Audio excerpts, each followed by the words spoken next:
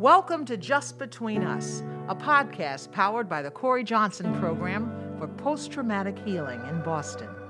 Every week, we focus on ways to heal from the devastating impact of collective trauma on our world. My associate on this show, Judelle Cummins, is gone. She's seeking a different direction in her life, and we wish her well. But just between you and me, I've had a hard time adjusting to Judelle's leaving. And it's made me think about how difficult change really is. We are living in a time of great change, and that's what I want to talk about today. Here's the blessing, though. Issa Bibbins, local musician and content creator and a musician for Roxbury Presbyterian Church, and Wyatt Jackson, Emmy Award-winning performing artist and artist in residence at the Corey Johnson Program, are joining me now on this podcast to help me through this rough time. Thanks for being here, guys. Hey, good to be here. It's so good to be here. What an honor. And so let's get right into it. Let's talk about change. COVID-19 has certainly changed everything in life over the last 18 months, how we travel, how we relate to each other, how we work, how we live. And I'm not sure people really realize how much everything has changed. So my first question to you guys, Issa, what's the greatest change you've seen around you in the community, in the world? What's the greatest change that's impacted you since COVID-19?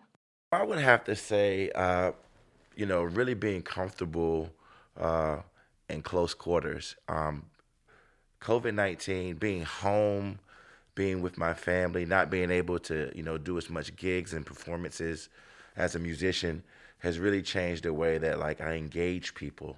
And so for me, it's been really tough adjusting to not being able to be out in the social aspect of how I do music. How about you, Wyatt? The same thing, because you're both artists. Yes, and I would add to that a heightened sense of just uncomfortability, if that's such a word, just feeling uncomfortable everywhere.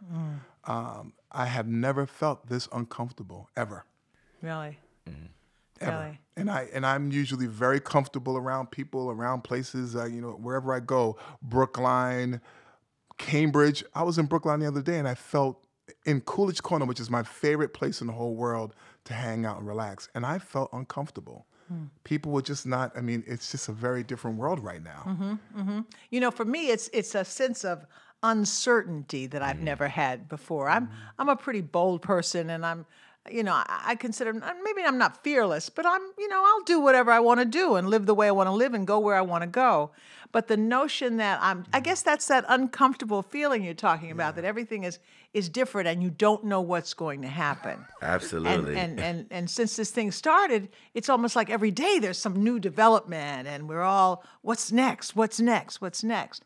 Even going to the grocery store now, with suspicion of the people who don't wear a mask. For me, I don't care who you are, mask up. That's my That's it. That's kind of my mantra. So that kind of lack of trust. What do you think this has done to our trust?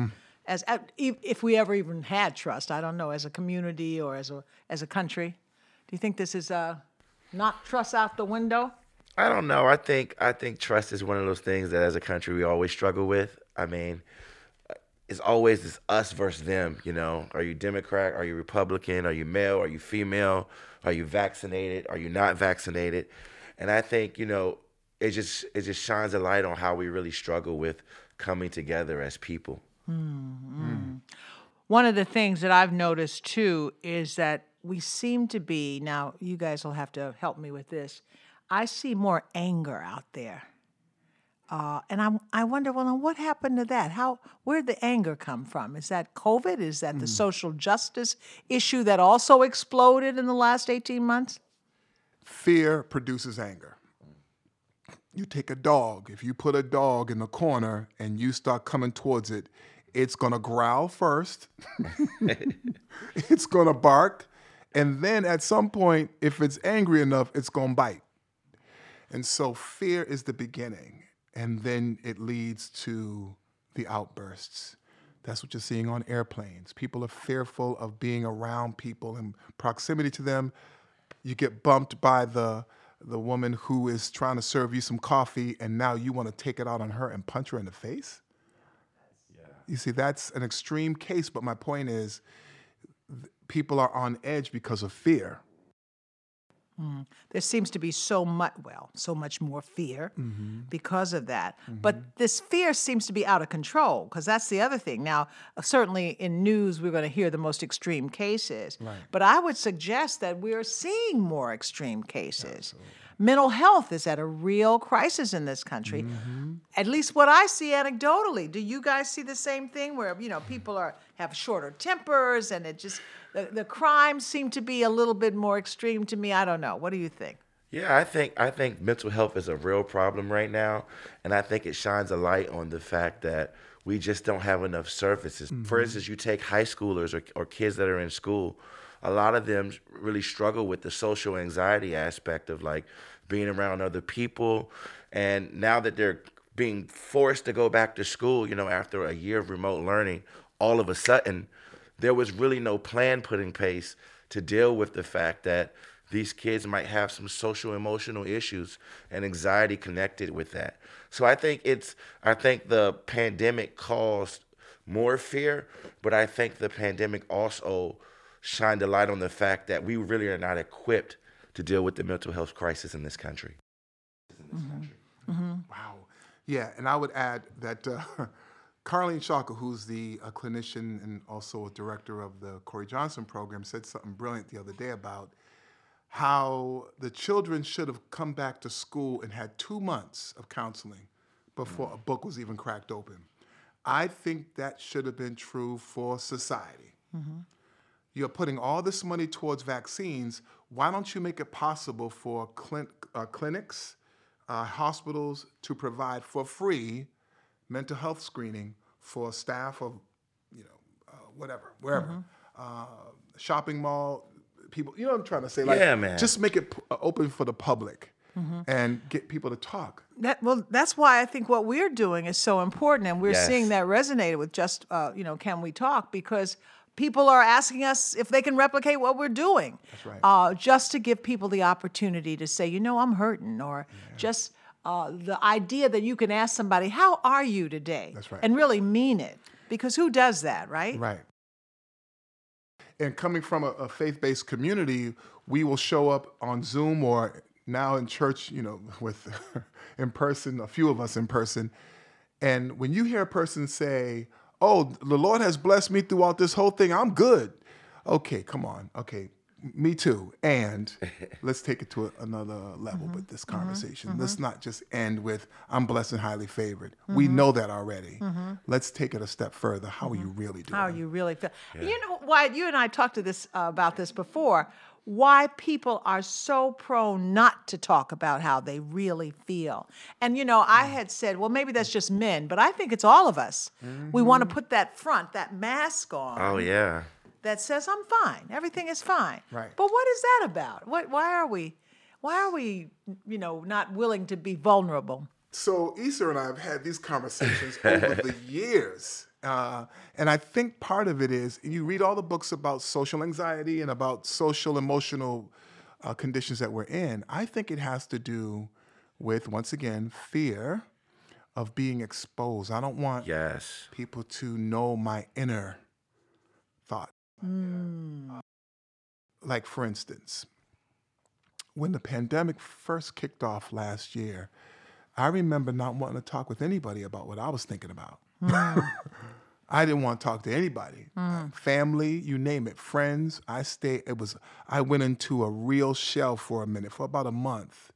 And then I forget what snapped me out of it. It was someone called, a family member but my point is, I was walking on my hands throughout the house. I was upside down for a month. Wow. And it took me to start talking and hanging out with people to realize you were upside down for a month, right? But for that month, I wasn't talking to nobody. Right. I think that when it comes to it, safety is a prerequisite for vulnerability, to get to a place where you can open up and be vulnerable with somebody else about what you're going through, you have to be safe. You have to be in a place where you feel like you're not being judged, and what you say will not be used against you like it's a court of law, you know? Mm-hmm. And I think we live in a culture where, what I like to call resume culture, where we're always checking off the dots about, you know, what accolades we have and what we do well. And we really don't like to talk about what we don't do well and what we're struggling with, because we're always looking for that next gig, that next job, that next opportunity. We're always selling ourselves for the next thing. And I think we have to create spaces like Can We Talk, and spaces like Just Between Us, where we can be open and vulnerable in a safe environment. And safety is a main issue. Huge. But this is about change. So Yes. everything has changed now. Yes. We are not going to live the way we've lived before, whether we know it or not. Part of that is, okay, COVID-19 and all the things we've been through. But part of change, that is just life. Yeah. Life is about change. Yeah. And sometimes that's difficult for us. Any thoughts on why that is? I mean, the status quo is just comfortable. Been doing it this way, been living this way, don't want to be anything but this. What are your thoughts about that? Well, I think safety is necessary, but I also think safety in the form of being too comfortable can be a stumbling block. And I think sometimes when life is transitioning around us, you're being put in a position where you're not safe, where you don't know maybe necessarily where your next check is coming from, or the way you did things for the last 5 to 10 years, you might not do it that same way. And that can make you feel unsafe. But I also believe that those are the spaces where we grow the most. And so we have to get to a place where we can allow ourselves to feel vulnerable, allow ourselves to feel unsafe, so that we can grow and stretch. We are living in a time where it's not just one or two things that are changing. It's about 20 things that are changing. Mm-hmm. And the pandemic accelerated that change. Absolutely. Okay, here's another change that we're going to have to deal with globally. And this country, this is the fight we're in right now. The browning of America, the race and cultural makeup of this country is changing, right? 2043, predominant. That's why we're having this war we're having right now, this culture war, this kind of verge of the race war, all of this, because America is not what the predominant culture wants it to be. It's becoming a culture of the world. Anybody can come in. That change, that's what we're fighting to the death for, that change, if you pay attention to what's going on. So it's not just the forces of, it's just an interesting time to be alive. Bringing that back home, how does that affect our everyday lives? Let's go there then. Let's go there. So the late Harold Cromer, tap dancer, said to me, we have been improvising off of the melody that America has given us since the beginning. Mm-hmm. They tell us to do X, Y, and Z. And what we do, we improvise off of what they tell us to do. That's how we was able to survive. Talking about jazz, he was saying how the jazz musician will have a melodic line that they have to follow, but then they improvise as well. And so the structure of America is set. It was set from the beginning, that you had to have poor people in order for there to be rich. And we the people, they weren't saying we the poor people. They were saying we the rich and privileged people. That's who they were talking about. Mm-hmm. So everyone else didn't matter. But now we're here and we matter. So that's part of the reason why Black Lives Matter became such a big deal, because it's so obvious that we don't matter to them. And we need to say that we matter for us, right? So let me just say this. The money has always been the issue. We were brought here as Africans for the money. The Asians went through their transition, and then they figured out how to get the money, and now they're doing the money thing. The Italians went through a real deep, dark time of crime in this country. Then they figured out how to organize, and now they're getting the money. Then you had Jewish mafia as well, who went through their thing, and then they organized, and now they're getting the money. So when it comes to the browning of America, black and brown bodies, the commodification of black and brown bodies, we have to look at what are the forces that are pushing us away from organizing. because every culture that has done well here organized. And we thought we had something going on in the 60s with our organizations that were popping up, but then that got like demolished when King got killed. So how are we organizing? Because America's not going to change. The Constitution is going to always be the Constitution. So we have to figure out how to organize. And I don't mean organize like, with the fist in the air and smack you if you get too close. I'm talking about the way it was done in the 60s for a minute. We had lawyers and doctors and clergy, politicians even, who were coming together and figuring out plans so that people of color can do well here. One of the things that's really disheartening to me right now is how in certain states they're trying to remove slavery and the history of African American people and the way it actually happened from the history books. And when I think about that, it's really about not only the preserving the rewritten narrative that happened, but it's about controlling the minds of people. I mean, just like you said, Reverend Liz, I mean, the way that the population is going in a few years, there's definitely going to be more people of color than white people.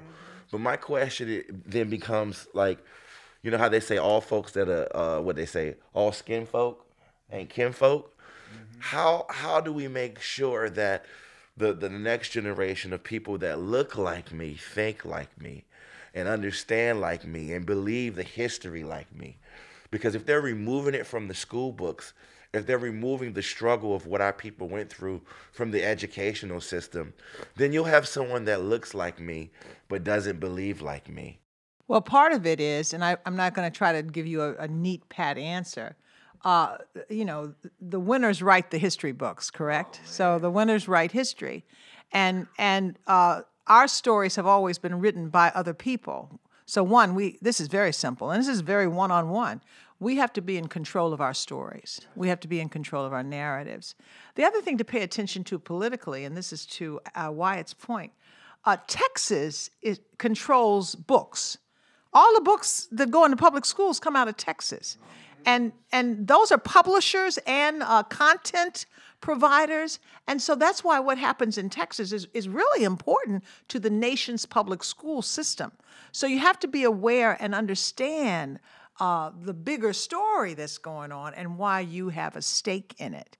If you don't think you have a stake in it, or you think you have no power, because that's part of our problem, as a people, we think that we don't have power, then you're not going to be involved and engaged. So that's my advice: is don't ever give up, relinquish, any grip you have on your story and on your right to the quest for power.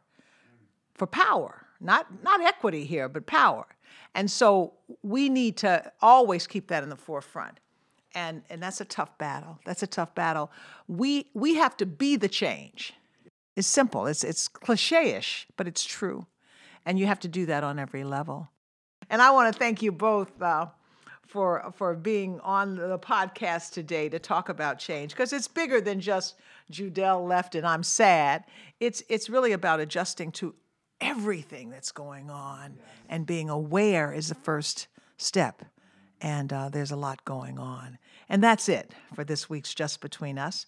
We hope you'll continue to join us here when we have these podcasts. We also want to invite you to our weekly Zoom conversations called Can We Talk?, where people from all walks of life share their stories of loss, grief, hope, and healing. If you want to learn more about Can We Talk, if you want to learn more about the Corey Johnson program, visit our website at rpcsocialimpactctr.org. That's rpcsocialimpactctr.org. Thanks for joining us. Be blessed.